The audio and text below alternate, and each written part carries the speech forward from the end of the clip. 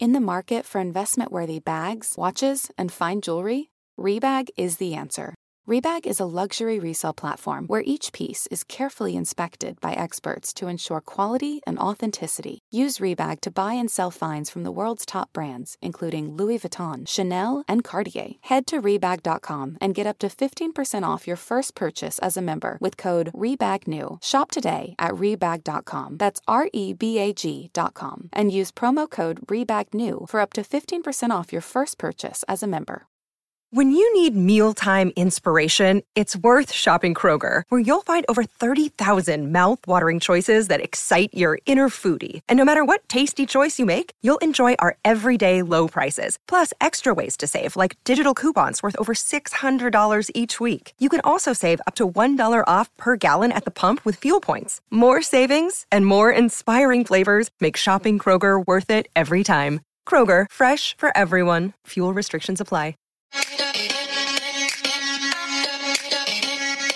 Welcome to So Bad It's Good with Ryan Bailey, the podcast where we cover all the pop culture we love to hate, from the classic reality TV moments of the past and present to the latest Daily Mail headlines and everything in between. We'll dive into all the infamous and notorious messes you can't stop watching. I'm looking at you, Jax Taylor. I'm your host, Ryan Bailey.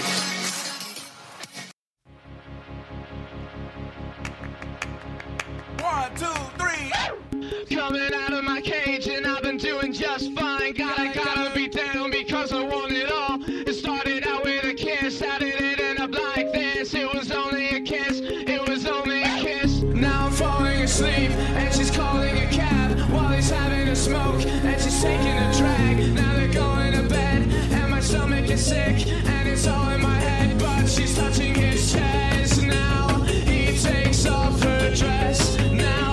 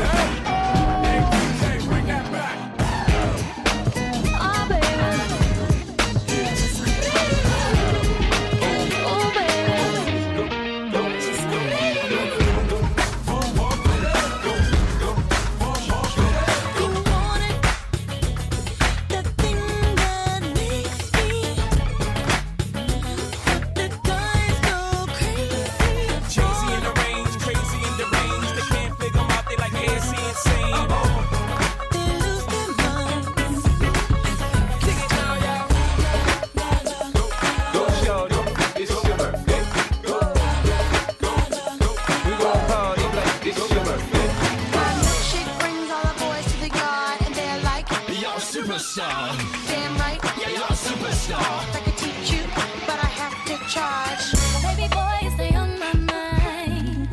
Fulfill my fantasy.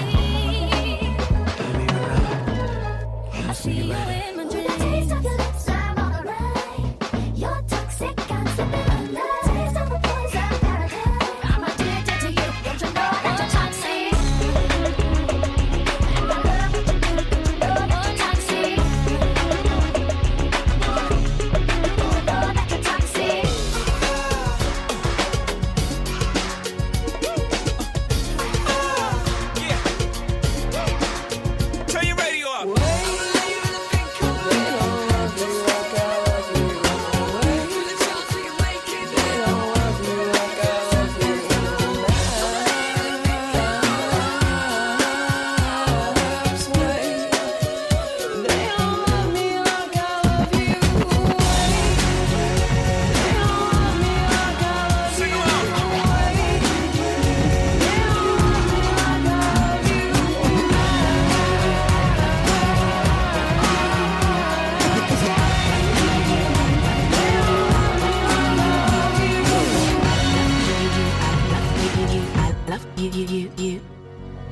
Ooh, folks, that is what we call an advanced mashup. That's not. This is advanced placement mashups right there.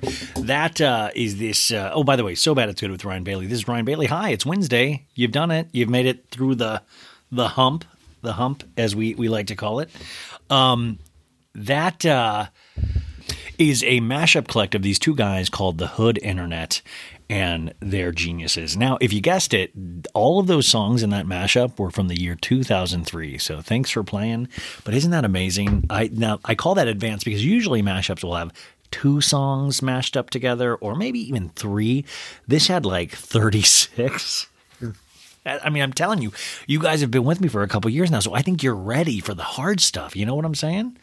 How are you guys doing? Are you good? I am all tired. I woke up early for me to talk to a housewife, and it was very exciting. I can't wait to share that with you. And I just, I'm on this detox, you guys. I've been dieting, but then my roommate convinced me to do this detox, this Prolon. And I'm on day 4 of it, and I think I'm going to lose my mind. Like there's no thoughts in this brain. Like I did it. I'm useless, you guys. I am useless. So we're doing this show, and I want to do this show because we have an amazing guest. I've been talking about her and her book now for a couple weeks. Her name's Danielle J. Lindemann, and she wrote a book called True Story: What Reality TV Says About Us. And I just think this was just such an amazing book. It just came out, I think, a month and a half ago. Highly recommended on Amazon. This is, I talk about in the interview. I was like, you want to impress your folks? You read this book. You slam this book down on the old Thanksgiving table.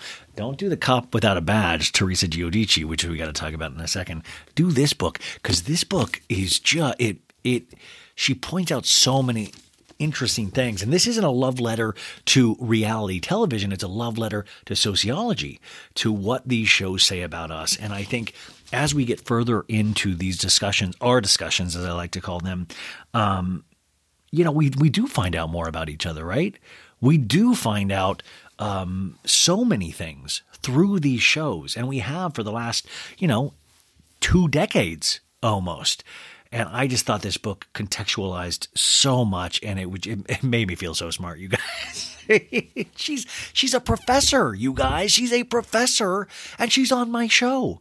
And in fact, we talk about. I think I'm gonna try to talk. I'm going to be a guest lecturer next. The next. What do they call those semesters? Yeah. Sorry, I went to Arizona State University. Eat your heart out, other schools. I was like, I should take this class because we were talking, and I was like, I'm just looking for validation. That's all I'm looking for. And I wanted her to like me so much because I felt such joy reading her book because I had so many moments through reading it of just like, yes, exactly. She covers Kardashians. She covered The Apprentice. She talks about all the Bravo shows, of course. I mean, she'll even mention 90 Day Fiance or Honey Boo Boo. I mean, she kind of goes everywhere. And it was just a real joy to read. So I really hope you enjoy the conversation that we had. And I hope I can intrigue you to pick up a copy of the book or check it out at some point, because this is what it's all about, man. I love people that are able to interpret all of this stuff and kind of put it in their own words about what we're watching and what it does say about us. I think that is so exciting. And that an extension of that, are all these podcasts or even these memes. It's how you contextualize it and put your special sauce on it and put it out there into the world now.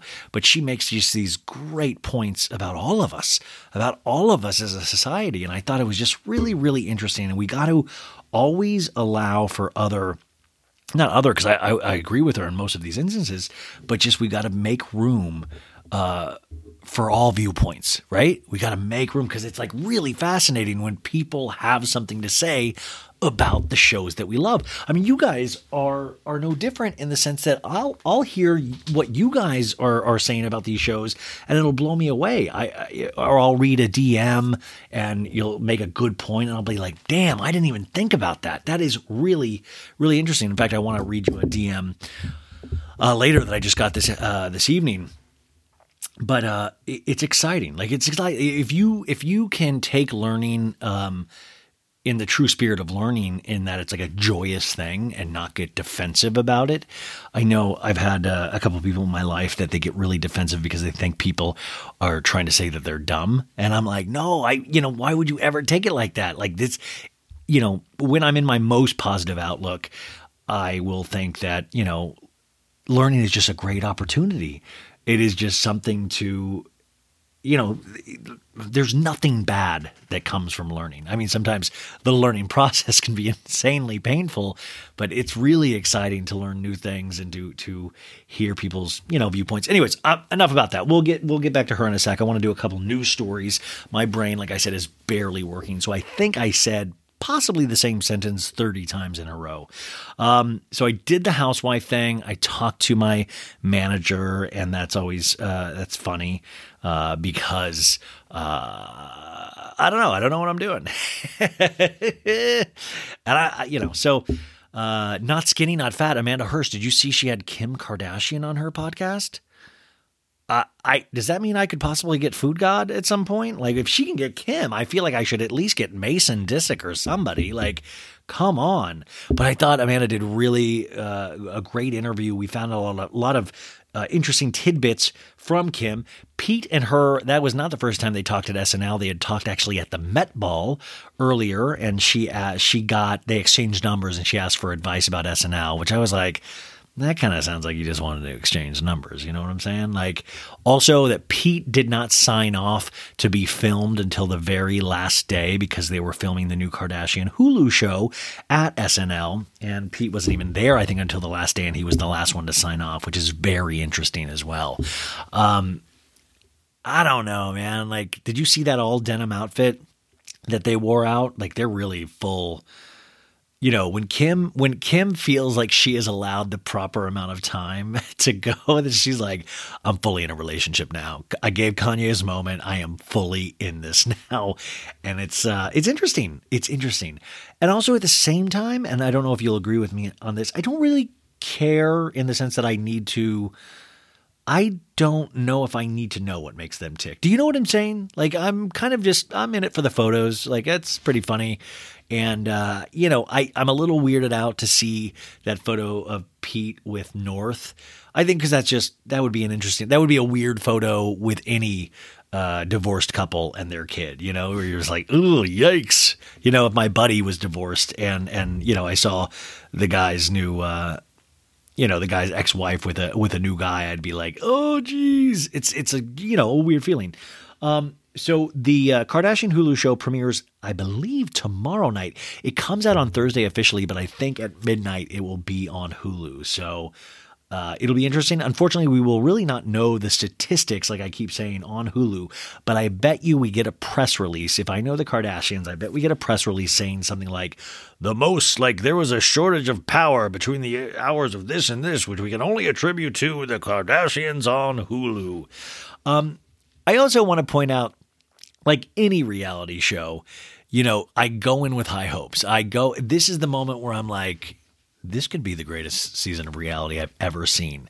But I know within 10 minutes, I will probably be disappointed, Like, I've done too many Kardashian seasons where you're like, fuck yeah, man. They had the most exciting things ever happen in a family, in this family, and we're going to see it. And then it's 45 minutes of just complete horseshit, and then 5 minutes of actual, like, whoa.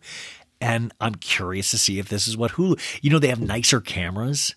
It's like, I always notice this when people get richer, it's all glossier and all that stuff, but the substance isn't there. So I'm really curious about the substance, because if they truly allowed their lives to be filmed, like I always say, this could be the best reality show of all time.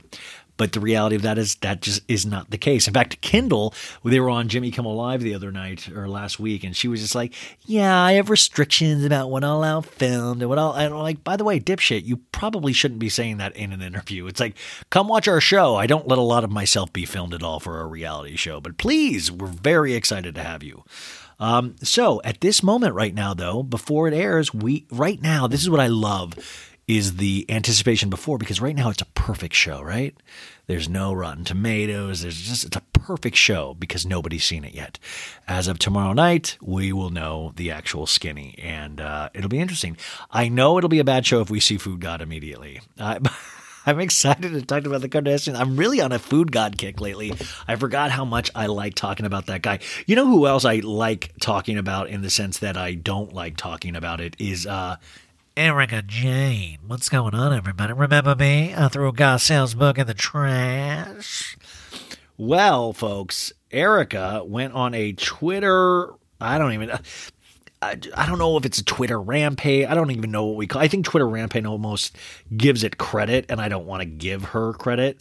But she was on a tweeting spree tonight, which only makes me think she was mixing alcohol and her antidepressants again, as Lisa Rinnet says. You can't have both, Erika. Either the antidepressants or the alcohol. You can have Harry's bolognese. Okay, so, yeah, I'm a grown man, whatever. So she started. There's a lot of these, so buckle in, folks. I'm collecting all the tweets. There really is too many of them where I'm going to get bored halfway through this segment, but hopefully you guys will. You'll dig it. Okay, here we go. So Erika tonight says. I'm going to read in the Erika voice. This is her tweet. Hi, I'm feeling very sassy at the moment. Bring that bullshit, Twitter. I always hate when Erika acts hip. It's like I just don't see it at all. I think she's one of the unhippest people that tries to act hip. It's just like, hey, everybody. I just got a TiVo. It's like it tapes your TV shows. We're like, we know, Erika. It's like DVRs now. We all have it. Oh, okay. Well, very cool. Very cool. But like, bring that bullshit, Twitter. How about you just pay some people? How about that? So Tamara Judge, of course, immediately jumps in. She's like a pig in shit. She's like, can I get attention? She's like, come on, 2T's pod and be sassy with the twats. Okay. So then this kind of led to just so many different tweets. Let's see some of these. Somebody says, what made you throw the book out? She goes, Garcelle's Instagram post. No need to use my name or very complicated legal and personal problems to sell her book. She has enough friends to help her. ...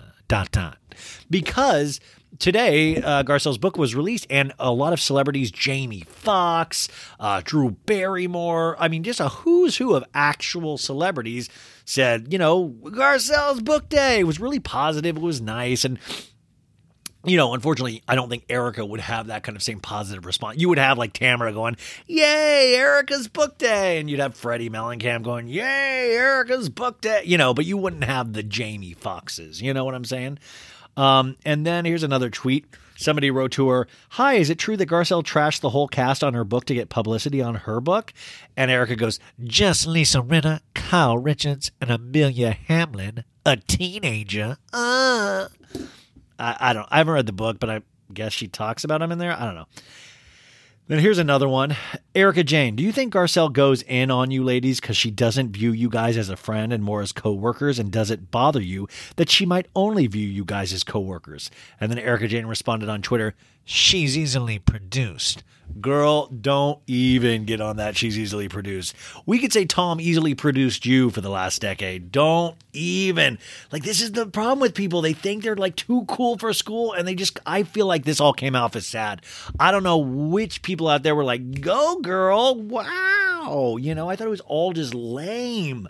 This Reddit is just lame. I could be in the minority here, but if you add this crap on top of the preview, on top of the trash can, like Erika's desperate, or I just feel I'm like, what? Will like Diff Eyewear not sponsor you? Like, what are you gunning for here? What are you doing?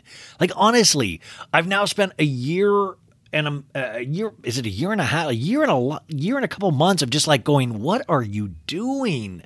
Like, I don't even think, like, it doesn't even work on like a funny level. Like, this isn't even cute or funny or any of this. I don't know what she thinks she's doing.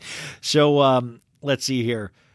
Somebody writes, drag them, queen. And she goes, so many feel the need to jump in. Do it yourself if you're feeling bold. Like what? Okay. Here's one. How do you feel about all the real celebrities celebrating Garcelle's book? I went New York Times bestseller with no real celebrity.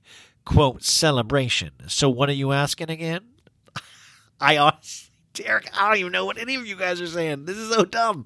Here's one. Dana goes, Garcelle's going to pay the rent this month after the free promo you have her, sis. Hashtag charitable queen. And then Erika goes, she should cut me a check. Yeah, and then you should give it directly to the victims, which we know you are not like really willing to do. And then this account, Alex by Aline 2, wrote, you want money from Garcelle? Who do you think she is? A plane crash victim? Damn. Oh my gosh. Here's one. This is interesting. Somebody says, what old rich men are you hoping to marry next? And she goes, I'm still married. Oh. See, now I finally believe in the sanctity of marriage. This is nice. Here's one. Just did Tom and I gave him more than what you could ever give him in 20 plus years, baby. Oh, just did Tom. Like, I think this person's saying I just slept with Tom. Just did Tom, and I gave him more than what you could ever give him in 20 plus years, baby. Like I've said, for you guys don't know Twitter, it's like a trash can. It is a minefield, so people just pop off stupid. Like, this person obviously didn't sleep with Tom, but she goes, good for you. How did it taste? Like, she's trying to be hip and like trying to be sassy, but it's just so sad. Here's one. Erika, why are you acting this way? You have such potential. Use it for good things. Go through what I'm going through, then we'll compare notes. Fair? Question mark. Here's one. You posted 2 tweets immediately after this because you know you're wrong here. Garcelle is so much classier. If you say so, but I actually have contact with her, so my experience is quite different than yours. Here's one. Any reaction to people who say you're jealous of Sutton and Garcelle? I am not. We all have interesting, busy lives. We all have interesting, busy lives. Here's one. You didn't even write your book, Erika. I had a co-author. Many people do. Here's one. Okay, what's the difference between Tom and a potato? And Erika goes, mush. Like, that barely works as a joke, you guys. And she was probably like, damn, I'm like Joan Rivers over here, just throwing out pearls. Here's one. Are you still being an asshole to Sutton, or have you gotten over yourself now? And she goes, I am what I am. Fabulous. And then this girl I follow on Twitter, Sophie Claire, not Sophie Ross, goes, new music when? And she goes, very soon, which to me feels like a threat. I feel like Twitter should have taken that. Feels very threatening to me. So, and then there was one, the craziest one. And if the kids are with you, I got to tell you, get the kids out of the car, because this one was the most, like, this was just this is her trying to be like, just too much. This guy Joe writes, who would you rather, Jay Edelson or Ronald Richards? And she goes, they couldn't take it. Like, she's that much of a sexual being. She's like Bronwyn Wyndham Burke. And then this guy wrote, Hollywood done wore that out, bitch. Your CLIT has left your body. And then she quote tweeted that and goes, and this is very adult. She goes, my CLIT, I'm spelling it out, but you guys can spell, you guys say that. My CLIT is swollen and the cat is squishy wet. Like, what? What? What are you, Larry Flint? First off, gross. Like, literally gross. Like, I have to think about Erika Jayne's wet under regions? No, folks, no. So, I don't know. This is all happening in a lead up to the show, and I guess we're supposed to care, but I just, it makes me laugh. I mean, I don't think it makes me laugh in the way that I think she thinks she's being a real, I don't know, like I think she's being a real, like, this is, I'm a legend, guys. I don't know. I got to think more about it, but it really made me giggle. What didn't make me giggle, but who has made me giggle a lot in my life, is Gilbert Gottfried. Gilbert Gottfried is a stand-up comedian who passed away today, which is just, one of the best roast comics out there. If you've ever seen a film called a documentary called The Aristocrats, it's a joke about a stand-up comedy bit that will always like go off the rails, and he's in it and gives one of the best versions of that joke on a document. The whole documentary is hysterical, but he is just amazing. And I've laughed so much because he was just merciless, and it was the best when people, and he was merciless at times when it affected his career. I remember he was the gecko for the insurance company. Remember, he like Affleck. Oh no, he was not the gecko. He was the Affleck. He was that guy that used to be the duck, and then he made a joke about this airplane crash, which was just, it's like your standard joke that, people like him tell, and he got fired, and it was like a big gig. This was like 15 years ago or something. And but he passed away. He was in his 60s, young still. And that is really sad. You got him and Bob Saget, Louis Anderson, so many good comedians have passed away. And I don't think this one was just weird. It's just these things happen and you just don't expect them. They're out of the blue. And I keep saying this, and I hate that I have to keep saying this because it just keeps happening. But it's like you realize, oh shit, this is just going to keep happening. And no, it scares me, you guys. I've said this before too, is that we make so many, and this is a good thing. We make so many people, so many people are special in this world. So many people do amazing things or help us through our lives when we're sad and we need a laugh, or we want to hear a beautiful song, or we need to listen to, read a book. There's so many great artists out there. There's so many people that really provide, and you can even, this siphons down to even just our friends being there. But we have so many people now that do these special things, and we see so many of them now. And I'm just so scared for the future because it's like we're going to be mourning people every day, and it's going to be somebody special every day on top of the special people in our actual personal lives, not just these people that mean something to us in an artistic sense. So Gilbert Gottfried, rest in peace. I think your comedy will live on forever. So I probably will watch some roast this next week just to honor him,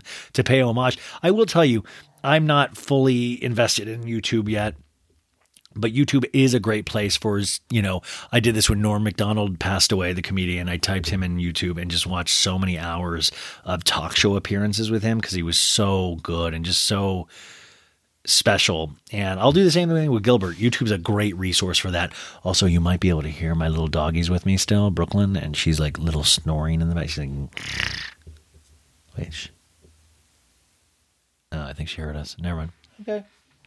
Oh, there she did. I don't know if you can hear that. Anyways, so rest in peace, Gilbert Gottfried. There is not anyone else like you out there. And yeah. Okay. This is not reality based, but like I was saying, I even say in this interview, though, true crime and stuff like that is becoming more kind of, it's all pop culture now. It's like very confusing because it's all under the guise of entertainment, which is so weird. But I don't know if you guys follow this Sherry Papini case. Remember, there was a disappearance. She was a California mom, and she was charged with staging her own disappearance. This was in November of 2016. She said she was kidnapped by two Hispanic women and held at gunpoint. And she even worked with an FBI sketch artist to come up with a sketch of the alleged kidnappers. And they both had like these bandanas on. The sketches are wild. And she was dropped off and had bruises all over herself, had shaved her hair, said they did it. Last month, she was arrested and charged for allegedly making this whole thing up. They finally had evidence years later that she was staying at an ex-boyfriend's house. She's married with a family. It's wild. So Papini was charged with making a false statement and mail fraud, and the judge said she was facing a maximum sentence of 5 years, $250,000 fine, and 20 years, $250,000 fine, respectively, if convicted. So Sherry copped a plea deal So we will, she'll plead guilty to counts of lying to a federal officer and mail fraud. So it'll be interesting to see what happens in this. She did release a statement, which I thought was interesting. I am deeply ashamed of myself for my behavior and so sorry for the pain I've caused my family, my friends, all the good people who needlessly suffered because of my story, and those who worked so hard to try to help me. She adds, I will work the rest of my life to make amends for what I've done. The plea deal has not been delivered to prosecutors yet, though the same prosecutors have not yet filed a sentencing memo with their recommended sentence. So this will play out further. But I got to say, I always love when people take responsibility for their behavior. I'm sure this is under duress here, and she just wants to try to do the minimum sentence. But at least she's finally admitting it, right? Like at least you can say that. But I mean, there was like a GoFundMe. I think people raised like $50,000. But this is wild. No, what scares me though, you guys? What scares me is that people are going to be gunning for the first interview, and she could end up making more money out of this. And I feel like there should be some law where people can't make money off of their crimes.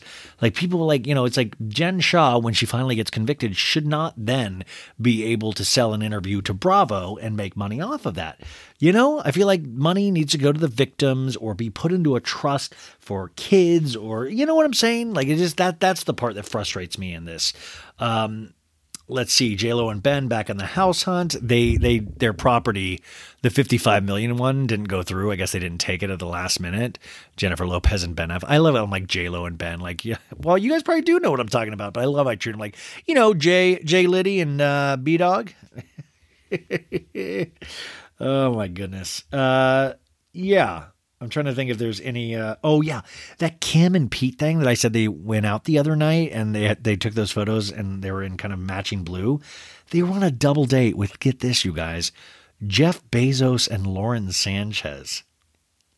And they ate at AOC, which is a restaurant out here in West Hollywood, not the politician.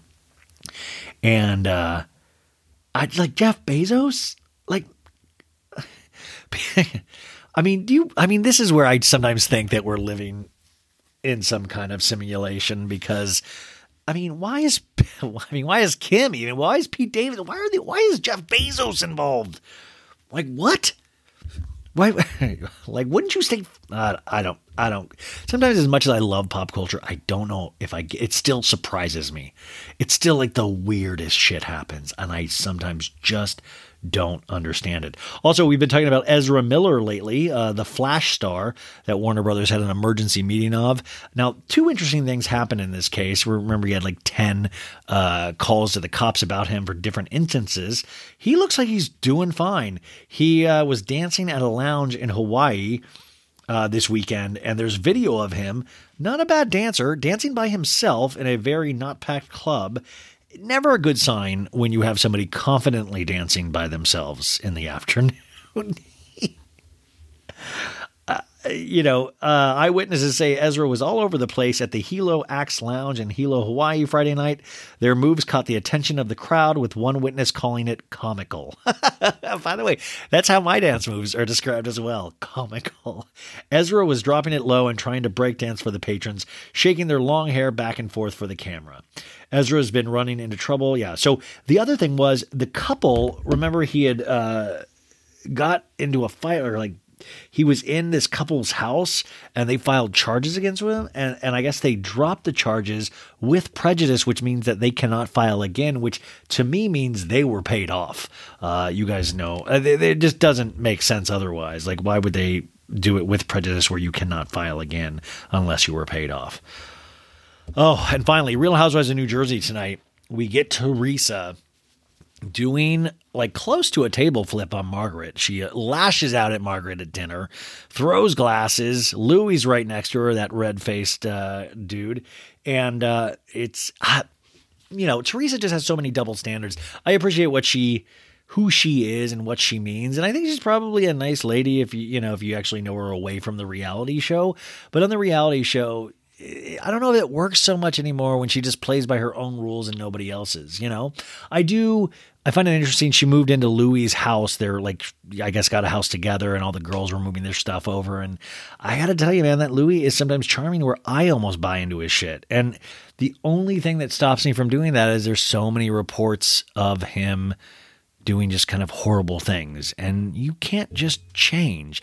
And if that was the case, why wouldn't he ever then go, yo, I did do all of those things, but I have worked my ass off to change. But we've seen in past episodes where he's blamed the women and things like that. It's always they're just talking out of their ass kind of a thing. I don't know. So I don't know what you guys think, but it's I enjoy the season of Jersey, but it's just kind of a weird season because everybody's scared to they're all scared to ruffle Teresa's feathers. And so it's not as gripping or dramatic as it could be. I mean, you have these big explosions, but I don't know. There's something, I don't know, it just doesn't add up to me sometimes. You guys, that is the news for today. I'm so excited for you guys to hear this interview. Her name is Danielle J. Lindemann. The book, you guys, which I want you to get, called True Story, What Reality TV Says About Us. Now, I say this in the intro, but who you're about to hear is an associate professor of sociology at Lehigh University who studies gender, sexuality, and the family, and culture. She's been published in she's been featured in the New York Times, the Wall Street Journal, The Economist, The Atlantic, The Washington Post, Rolling Stone, Billboard, and the Chronicle of Higher Education. I've been featured in like Cat Fancy and Mad Magazine. So, I don't know. She was great and she was just such a joy. So without further ado, folks, here is my interview with Danielle J. Lindemann. I hope you have a great rest of your Wednesday, and I will talk to you again on Thursday. Bye. Folks, welcome back to iHeartRadio. So Bad It's Good. Today, we have a guest that I have wanted to have on since I read about her book. I have a Google alert set for reality shows now, which is usually just a really dangerous thing, but sometimes you'll find a gem in there. And I found a gem.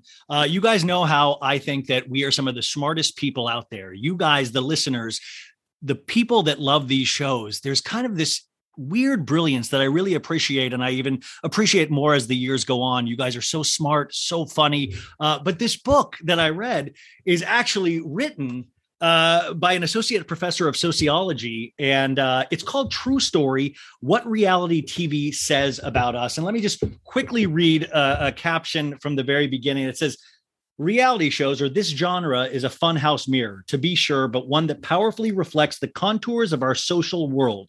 It takes the elements that are central to our culture, our collective preferences, our norms and taboos, and the jagged edges of our social inequalities, and beams them out to us in frenetic detail. So, you guys, I am so proud to have somebody actually that's smart on this show. Finally, it's just can't. So, Danielle J. Lindemann, welcome to the show.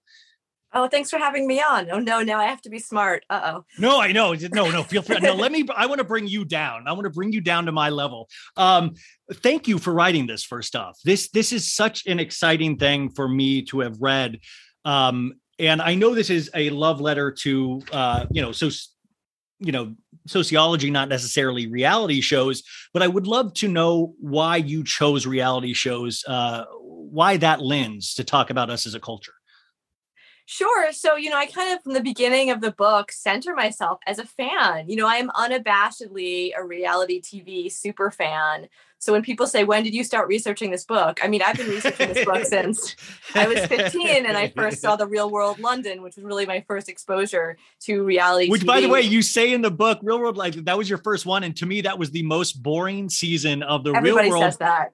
But I mean, we were watching a guy put on a one-man show at a certain point, but I love that was your entrance point. It's usually Real World or Survivor or something like that.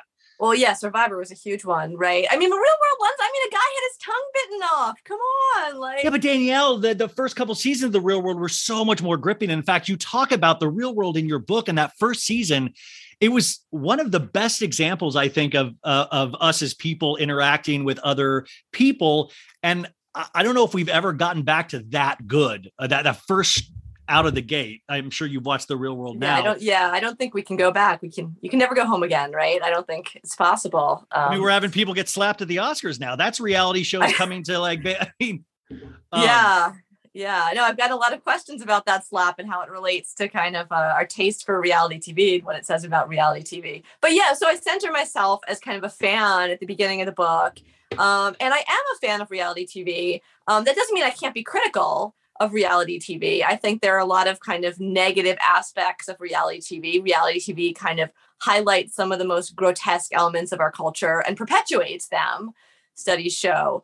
So and you say it's a mix. It's a real mixed bag. It's a mixed bag, yeah. But I mean, to say that I'm a fan again is not to say that I can't be critical of the shows. But one of the things I love about reality TV is that it intersects so well with sociology, and it's such a great kind of lens, a real funhouse mirror, as I say in the book, for really showing us our kind of social norms, values, the way that we interact. It certainly does that. And in a weird way, like you said, I love that funhouse mirror thing because it kind of warps it in certain, now we're actually, you get Housewives, especially where they've grown up watching 16th season of Housewives and they come in guns blazing and you get no sense of actual self anymore. They're just a character archetype instead of an actual human being, which is interesting in its own way to watch, but it's very different from where these shows started.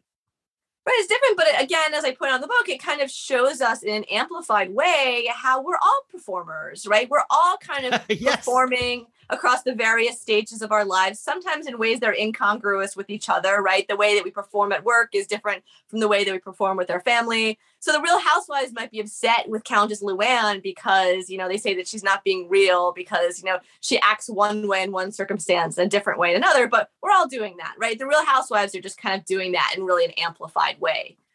You talk about Countess Luann a bunch of times in the book, which I love, but you even point out it's almost like a Batman type existence. She is the Countess, even though she is no longer legally even a Countess, but it's all sometimes artifice with Luann, which is entertaining in its own way. And I guess even to speak to a broader thing is that we all have our friends that kind of portray an image of ourselves, like you just said.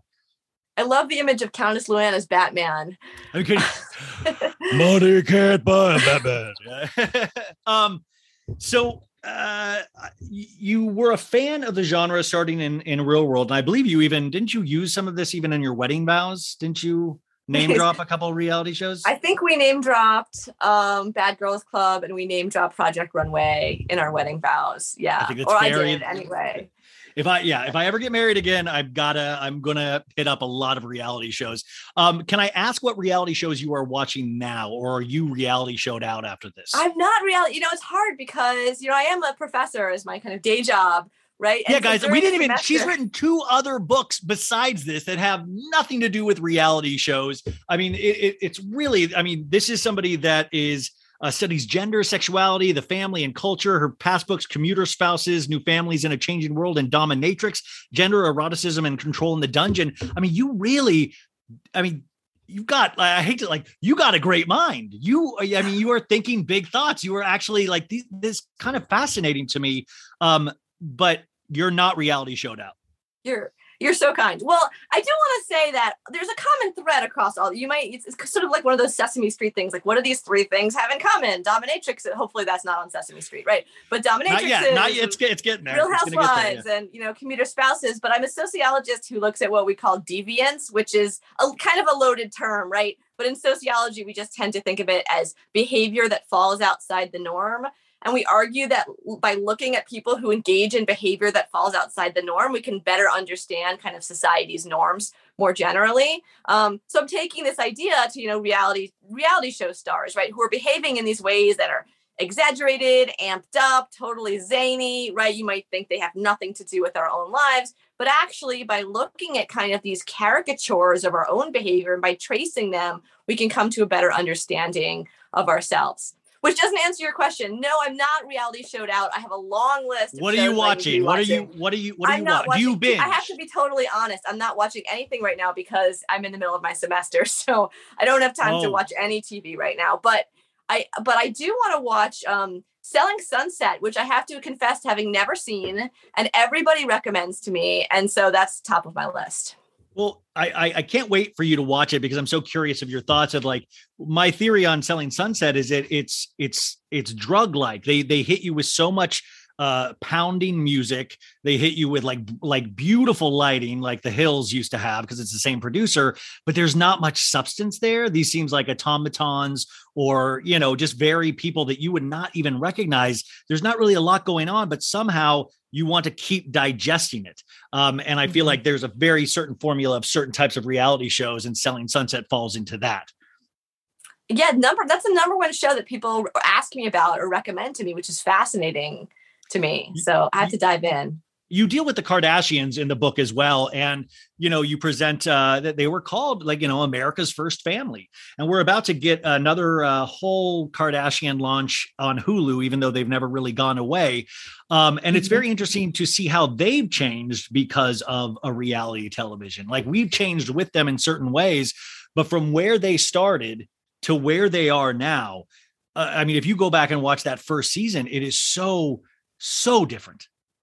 Yeah, I actually assigned. So I teach a class on the sociology of reality TV. You made me want to go back to college. Like I literally want to go back to college because of this class. Well, you're welcome to audit anytime. But we look at actually the first ever episode of the Kardashians. And then my students are just kind of blown away because most of them, they're younger. So they really only know the Kardashians as they are now. Right. And so it's almost, very almost like naturalistic or simplistic, that kind of first episode. It looks like cinema verite. It looks like a documentary by Errol Morris all of a sudden, compared to what it is now. But it's really interesting to think about sort of what a hand the Kardashians themselves have played kind of in their success, and especially in their self-branding. Like, people often say they're just famous for being famous. What have they ever done? Right. But first of all, there's always people who've been famous for being famous, right? Royalty are famous for being famous. So that's not new. Didn't originate with the Kardashians. But the Kardashians, arguably really did a really kind of amazing job of working these kind of self-branding platforms and really kind of selling themselves, as Kim even said at one point, to the world. So however you feel about the Kardashians, it worked, right? And they did it in a very shrewd way. Right. And they had a really keen sense of what consumers wanted to consume. And they played directly into that, whether you like them or not. Yeah, exactly. Well, it almost doesn't matter at this point. Like it almost doesn't that's not you can hate watch it or you can love watch it. It doesn't matter. It's really fascinating because I keep talking about hate watching.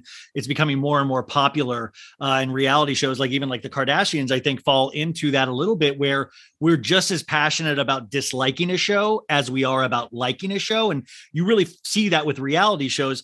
I wanted to ask you about, the Housewives started off, I believe, as an aspirational show. You saw this wealth, these riches beyond your wildest dreams, these beautiful gowns and great makeup and all of this stuff.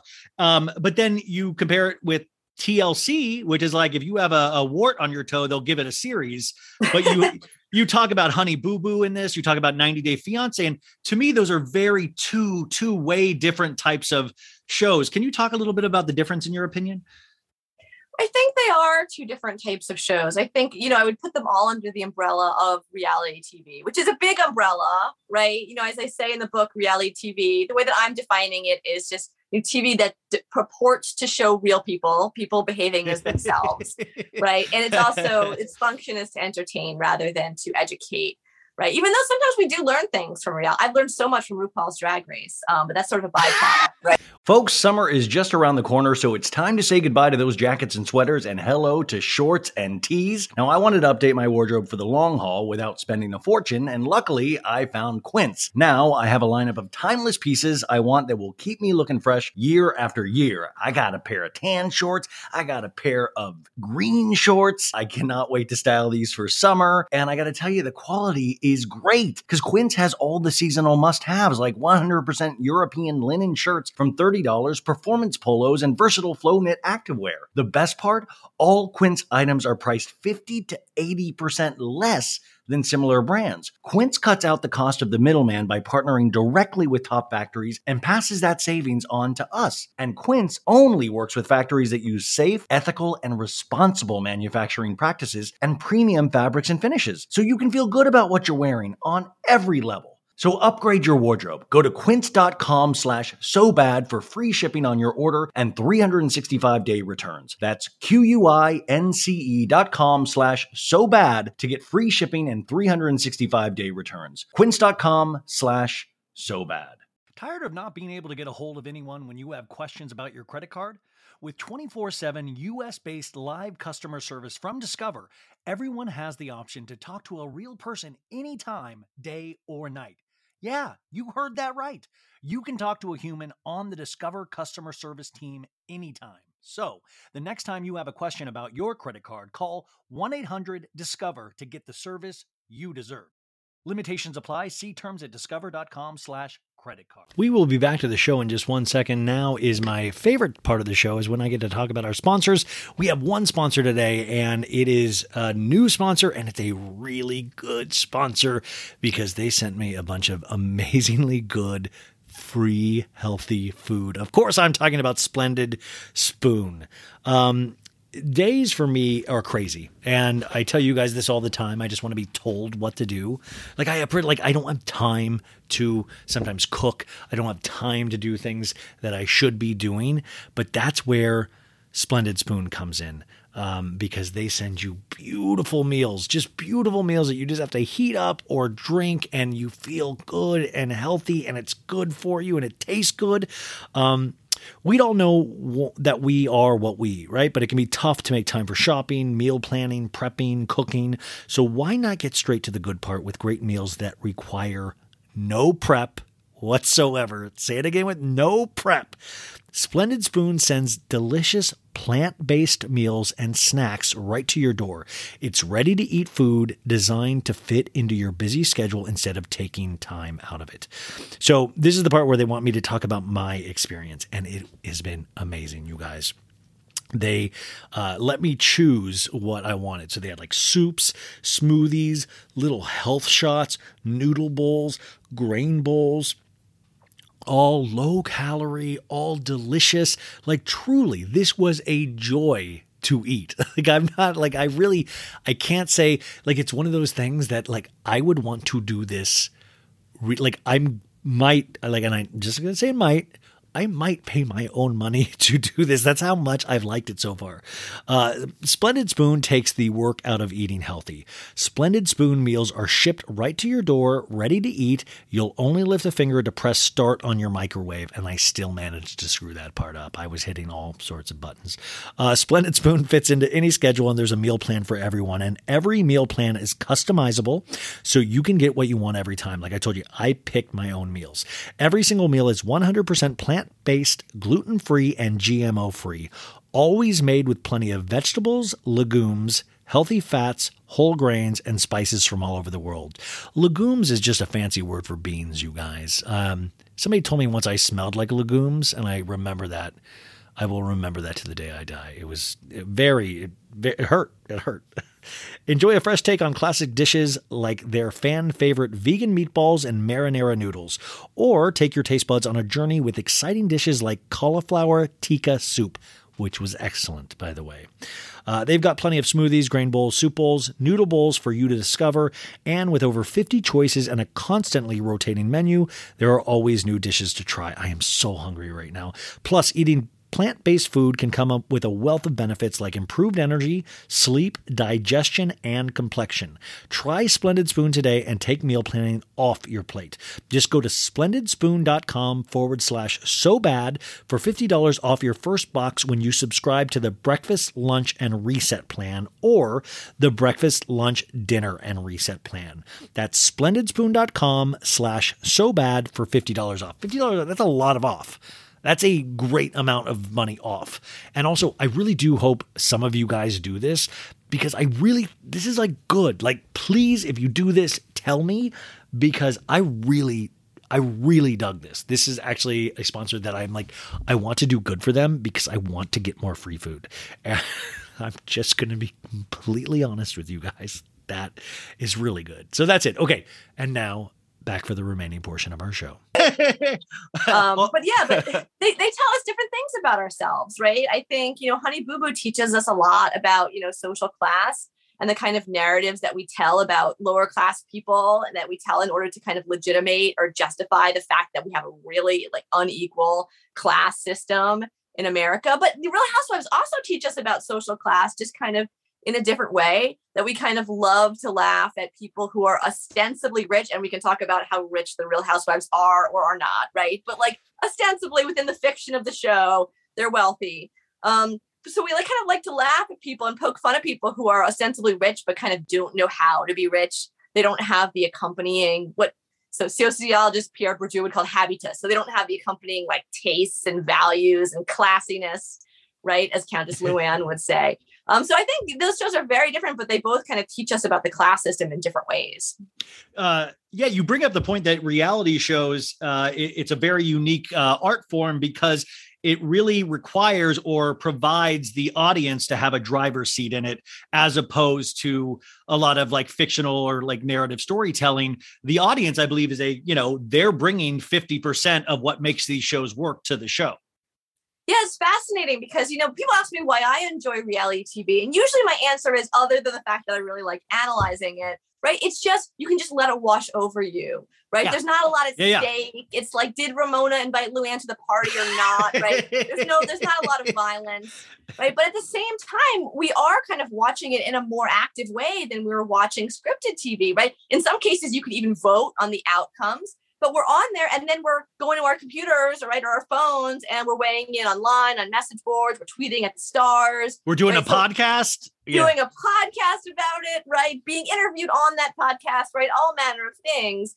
And reality TV has kind of always had that like multi-platform approach kind of baked into it, right? Where you're watching Kim, but then you can go play the Kim video game. You can tweet at Kim. You can read Kim's book. You can buy her skincare line, right? And you can interact. You feel like you're interacting with her, right? In all these ways. And it's facilitated by the fact that you know Kim as herself. Whether or not we could argue that she's acting on the shows, right? Ostensibly, Kim is playing Kim on Keeping Up with the Kardashians. So we feel like we know her as herself, which is really the difference between reality TV and scripted television, which really allows us to form those connections between ourselves and the stars. I always think it's interesting too, to come from, growing up with primarily narrative storytelling with fiction shows and movies and things of that nature. But now with Kim, it's interesting because you get a new season of this, and the big character development is she got a new boyfriend. Like, oh, that's a character development now, but it's a reality show, but they're using it as like, when Lady Gaga switches to her Joanne period or something. I find it very interesting how that happens. You bring up with the Kardashians, like the social media of it all. In your opinion, will reality TV be antiquated at some point? Because now we have TikTok, we have YouTube, we are presenting our own lives as reality so much more than we ever have before. Is it making so much of this other stuff that is produced obsolete? It's interesting. People ask me that all the time, like what the future of reality TV is. And, I don't know. Reality TV always surprises us. I do think that, the kind of TikTokers and YouTubers are going to be the future of reality TV, because you're cutting out the middleman, right? You don't need a production company. All you need is like a phone and maybe a ring light and you're good to go, right? And you can produce really quickly and these short kind of little bites. And so, yes, that's wildly popular. But at the same time, nearly half of all TV is reality TV. We don't seem to be moving away from these kind of episodic formats on kind of traditional TV. So it doesn't seem like right now reality TV in its kind of traditional format is going anywhere. It seems, in fact, it's proliferating. But, at the same time, I do possibly see at some point it kind of getting supplanted by these kind of DIY, like do-it-yourself reality TV stars. You have this kind of jaw-dropping statistic in there. I think it was 2017. Was it like 188 out of 400 shows were reality shows? Yeah, nearly half. Yeah. I mean, that's wild. As far as I know, that percentage hasn't gone down. So I know there's a lot of kind of, I don't want to say anxiety, but just a lot of talk about, well, will it be replaced by these kind of do-it-yourselfers? It doesn't seem right now. That doesn't seem to be happening. Could that happen in the future? I think that's likely. But I also think reality TV is going to keep seizing upon kind of new technologies that come up as it always has, right? Again, with this kind of multi-platform approach. Okay. By the way, your favorite Countess Luann is selling her first NFT as of yesterday. Of course she is. She's selling it, so and she's very proud of it. She roped Dorinda into it too. So Luann is selling an NFT, which is really so future forward. Is it about Giovanni? Did she rope Dorinda into it? She did. Like, you've got to go to her Instagram. She has like these random, weird, bizarre dressed up photos that she's selling as an NFT, but you get all of this other material with it. And I just love, that's the reality show I want, is somebody explaining to Countess Luann what an NFT is. Yes. Yeah, no. So they'll seize upon NFT, like whatever, crypto, whatever's around the bend, reality, are we going to have reality shows featuring like robots, only robots, and then they don't even have to deal with like flesh and blood cast members, probably. Yeah. Right. You talk about the history of reality television in a sense where I think one of the first ones was at 1972 with PBS's American Family. Yeah. In that time frame. And I feel like the evolutions is interesting because you have like a wide range of time where there wasn't reality shows. And then all of a sudden the Real World, I believe, was the first thing that really made things explode, where it was on the cover of Newsweek even. And then Survivor brought in competition reality shows. In 2007, there was a writer's strike, and that even brought reality shows more to the forefront because it didn't have to be scripted. But I do just wonder, like you said, you know, it's obviously not going away, but where do you go from here? Like you said, with the robots, like, is there anything that shocks you when it comes to reality television anymore? Is there still things that you're like, whoa, that is potentially crossing a line? Oh, look, those are kind of different questions, right? Like, so is there anything that shocks me? Probably not. There's probably nothing, unless they showed like graphic sex on like network TV. That might be surprising. Okay. Yeah. But I was like, we're going to get you know, there. We'll get there. Yeah. I mean, I don't know. I mean, I think, yeah, I mean, whatever, like dating with prosthetic noses, dating blind in underground bunkers, like whatever it is, you know, I don't think anything at this point could surprise me in terms of what reality TV produces. Now, do I feel like anything they've done is crossing a line or anything they could do? Like personally, in like a moral, ethical way, yeah, like I feel like they have crossed some lines and they probably will continue to do so. But in terms of like, can I think of anything that would actually like really surprise me? No, I mean, I was just watching a reality show. Actually, okay, so I do have some time to watch because with my daughter, we've been watching Is It Cake? Which is just Netflix, yeah. Is it cake? Is it cake? Literally, if you haven't seen the show, that is the premise. Is the thing I'm looking at cake or is it not cake? And it is gripping. So yeah, right. I don't think I will pretty much watch anything, and I don't think there's anything that would surprise me. I mean, you talk about like, you know, we have our personal morals and stuff like that. And I sometimes question not only desensitization, but like, you know, my loosening of morals have come from these reality shows, have come to expect that if I'm at a dinner table, I could throw down a book like Teresa Giudice and make a huge point. And I mean, you know, we talked at the beginning of this, you know, episode, but literally we're watching the Oscars. Will Smith slaps Chris Rock at the Oscars. And to me, that's a reality show moment. If you've ever seen one, like that is a reality show moment. And at the same time, I was like normalizing that. And then the further I get into the week, I'm like, that is so far from normal on that stage. That is so far from normal at a respected, esteemed award show. I mean, is reality shows affecting the culture so much that it is loosening our collective morals, or is that just the world in general?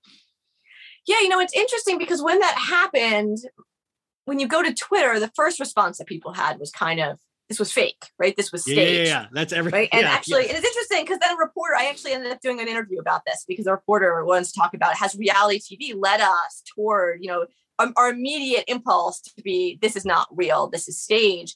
And I do think, you know, reality TV, all these years of watching reality TV has kind of bred this skepticism in us about the images that we see on the screen, because we know, right? Like we know reality TV is not 100% real. Nothing produced into a cultural product is 100% real, but reality TV, you know, like it's cast, it's scripted to some extent, like they're plied with alcohol, right? It's edited. We understand that. And so it's bred in us, I believe, a really deep skepticism about, you know, the media that we consume, a skepticism, by the way, that Donald Trump was able to really kind of draw upon to his advantage. So I think it's really telling that the first response to that, and I think people know that it's real now, but the first response was, oh, that was a bit, that was staged, right? They had to both be in on, all three of them had to be in on it. And I don't think, I mean, looking back to like other huge moments like that at the Oscars, like the streaker, right? Like, I don't think at that time the first response was,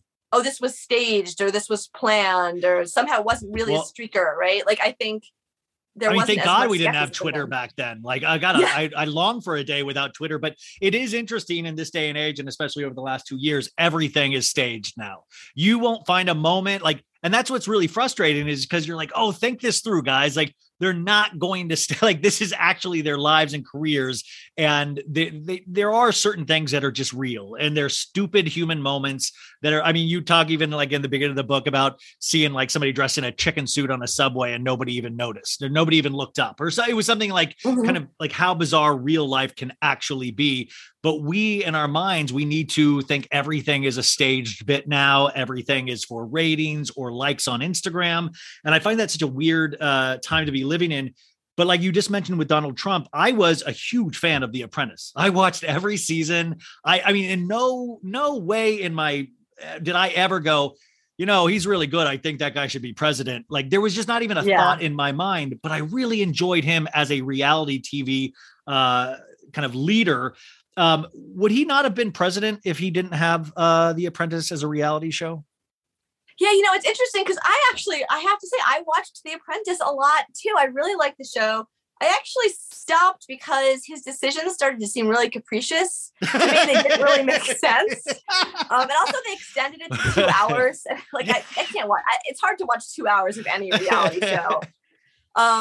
But yeah, I think, you know, we can't really prove causation, right? But is it reasonable to believe that, you know, because people saw him, you know, wearing a power suit, sitting behind a desk, barking orders, that kind of hastened his ascent to the presidency? It's interesting. It didn't disqualify him, right? People didn't say, well, he's just a reality star, we're not going to vote for him. You know, I have had, you know, people tell me, like people who have campaigned, say we're campaigning for Hillary, that, you know, people told them like, no, I want to vote for Trump. I really liked him on The Apprentice. So there is some kind of anecdotal evidence that, you know, oh yeah, he had this kind of likable, powerful persona that people gravitated toward. And I think it's reasonable to suspect that did hasten his ascent to the presidency. But of course, you know, we can't really prove causation. I mean, as a viewer, Trump is great on TV. Trump is really in that reality show sense, a very good reality show archetype, whether it be a villain or hero, whatever you want to think. But it is interesting. I want to keep an eye on Kim Kardashian because I think she will eventually very much get into politics. And I think this is going to be a natural escalation. Now, if you want to get into politics, you're going to have to start in reality at some point, which is hysterical to me. Interesting. Yeah. What are your thoughts on reality shows in terms of, there's another added element to it. Now it's blending with true crime in a way. You know, if you watch Real Housewives of Beverly Hills or Real Housewives of Salt Lake City, you know, we have people, there's like a whodunit almost of, did Erika know?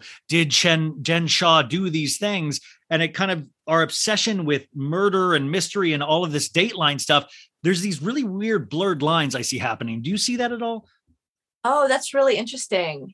Yeah, I mean, I do. I sort of touch on true crime, like in the case of Tiger King, right? Talking about, you know, the reality TV that we watched during the early days of the pandemic. And I think there were reasons that we tuned into Tiger King at the time. But yeah, that like true crime element being infused in reality TV now. Yeah, I hadn't even thought about that. Absolutely. I mean, oh my God. I don't know. Wait, would I have just got an A in your class? Would I, if I could write a pay, could I get an A in your class? Oh my God. Absolutely. The book is so amazing, you guys, because it really does go section by section, whether it be a Kardashian section, or she even goes into the Bachelor Nation. She dives into that. And I think it is so interesting how we as an audience, we just accept that this is a way to find love. Like it is one of the most unrealistic ways to ever form an actual human relationship. And the statistics speak for themselves in that none of these relationships usually seem to last. But it is one of those funny things is that we suspend disbelief when it comes to these big emotions, in the sense that we're going to make love a game show. And now we get to participate in it ourselves with dating apps in a way. Yeah, so I think a few of them have lasted. The show is really quick. Yeah, I mean, for like Ryan and Trista and Ryan from the early season. Trista, lasted, right. Yeah, I mean, I think it's interesting. Like I, in terms of why we tune in to The Bachelor, I think there's a lot of that. Again, you talk about hate watching, right? There's a lot of that watching, that kind of voyeuristic, the train wreck approach, right? Where you're watching because you're like, these people are nuts to be like on this show, like saying they're in love with someone after like 4 hours of being with them, right? What are they doing? Like wearing sequin ball gowns at like 10 a.m. and drinking champagne, right? This is so different from my life. And so it's that kind of distancing, right? Where you're watching the train wreck to remind yourself that, you know, even though you might be messed up in your own ways, you're not like those people over there who are participating on The Bachelor. So I don't know if people watch because they think it's like a legitimate way to find love. I think there's a lot of that kind of train wreck voyeurism effect happening.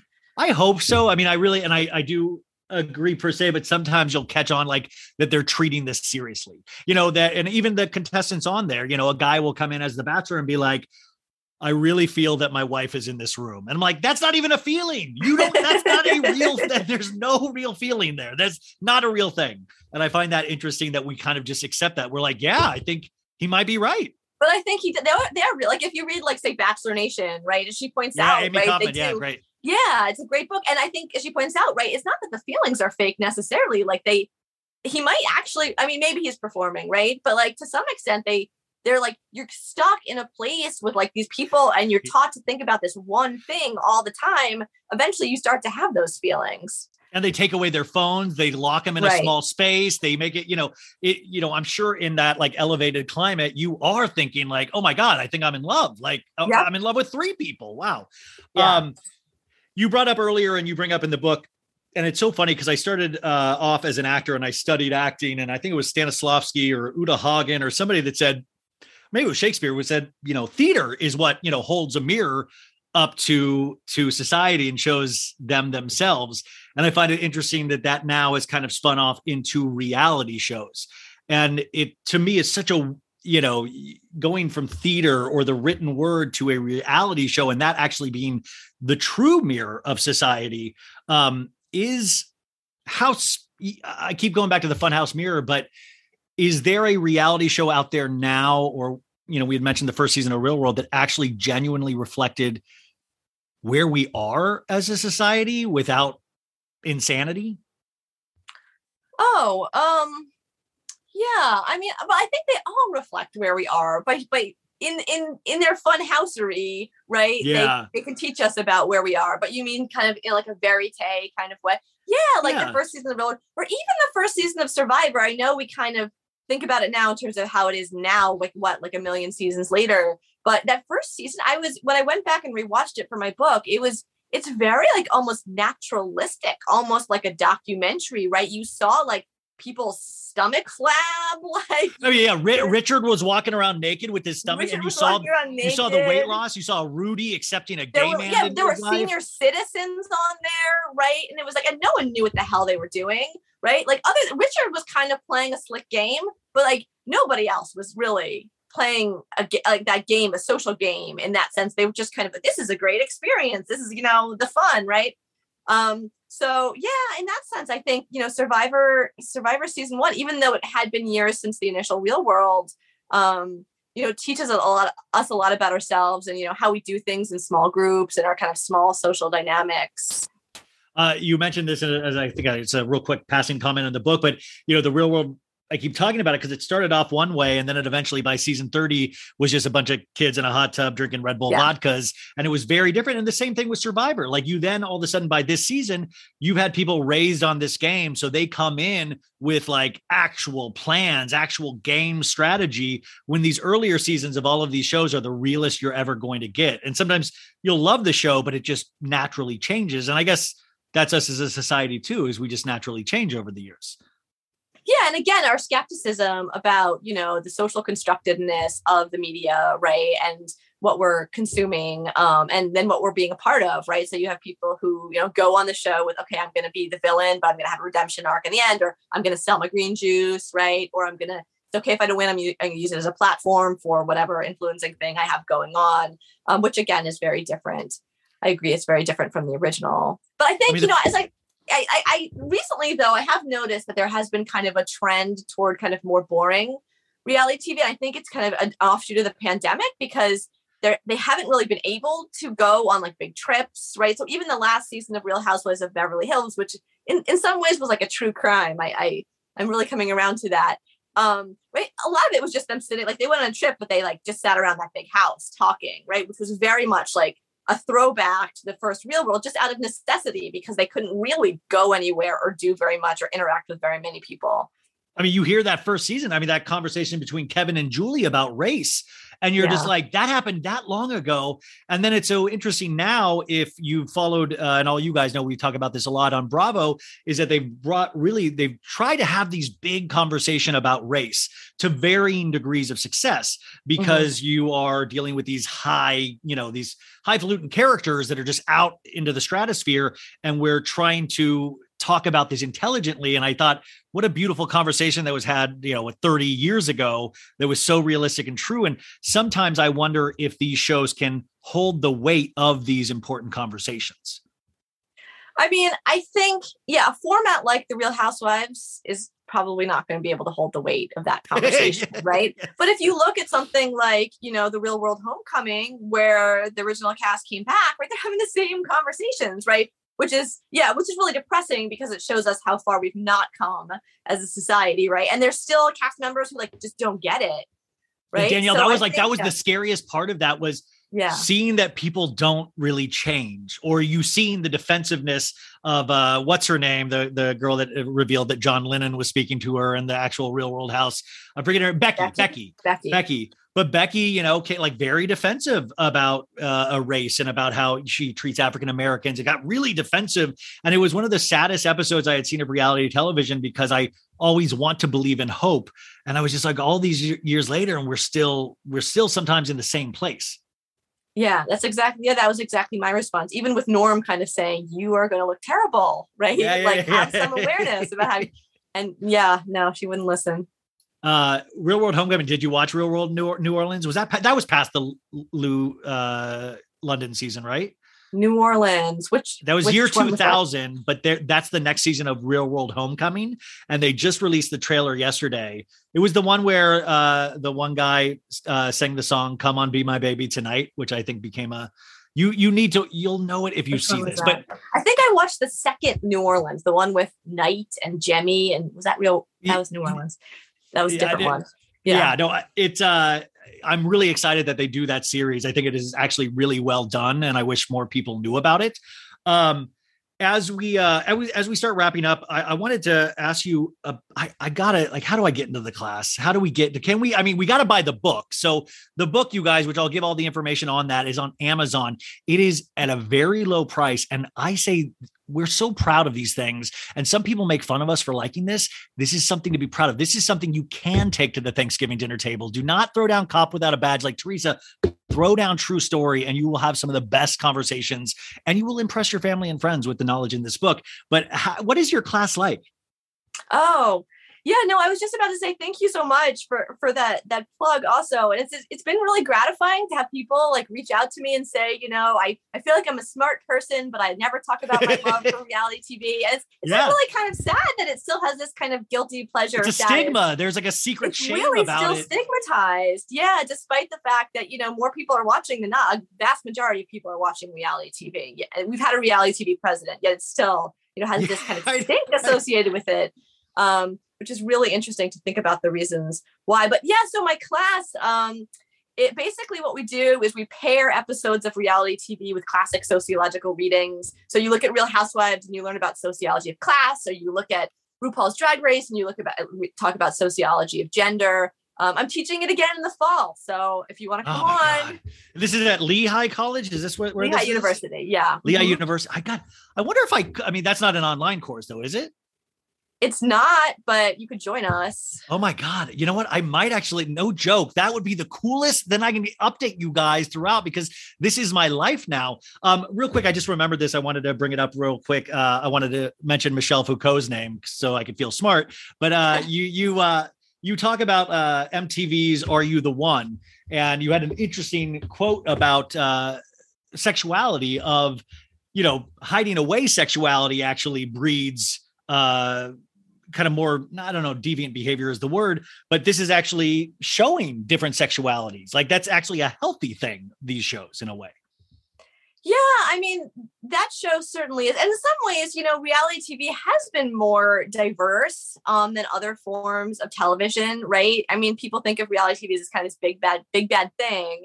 But, there are positive aspects to the genre, right? Historically, it has been very diverse. in terms of race, in terms of sexual identity, right? And yes, sometimes these are stereotypical representations, and we should be wary about that. But there is something to be said for representation. And reality TV, because of its kind of format, has taken us into kind of the nooks and crannies of society where scripted TV hasn't taken us. It's kind of taken us on this kind of broad tour through the landscape. I mean, I'm missing some segments, but through the landscape of American society. So if you're looking for something to love about reality TV, I think that's one thing. I think there's so many things, as shocking as it is, but it is funny though. I've even caught myself now on TikTok all of a sudden. And one of my favorite quote unquote reality shows is watching this like older man from North Dakota talk about his meals that he eats at like road stop diners. And it's like, he has like 8 followers. I don't even know why it got put in front of me, but it like weirdly comforts me and relaxes me. There's no storyline. He doesn't even know, and I'm like, why is this man doing this? Why is this? He's just talking about what he eats, and he has this accent, and I don't know, it's fascinating. And I think reality shows have opened this door where I just keep thinking about this idea of, I know they're not going away, but we're all living in a reality show now just because of second screen technology and what Instagram and all of that is doing to us. Like, is it real if we don't share it? Yeah.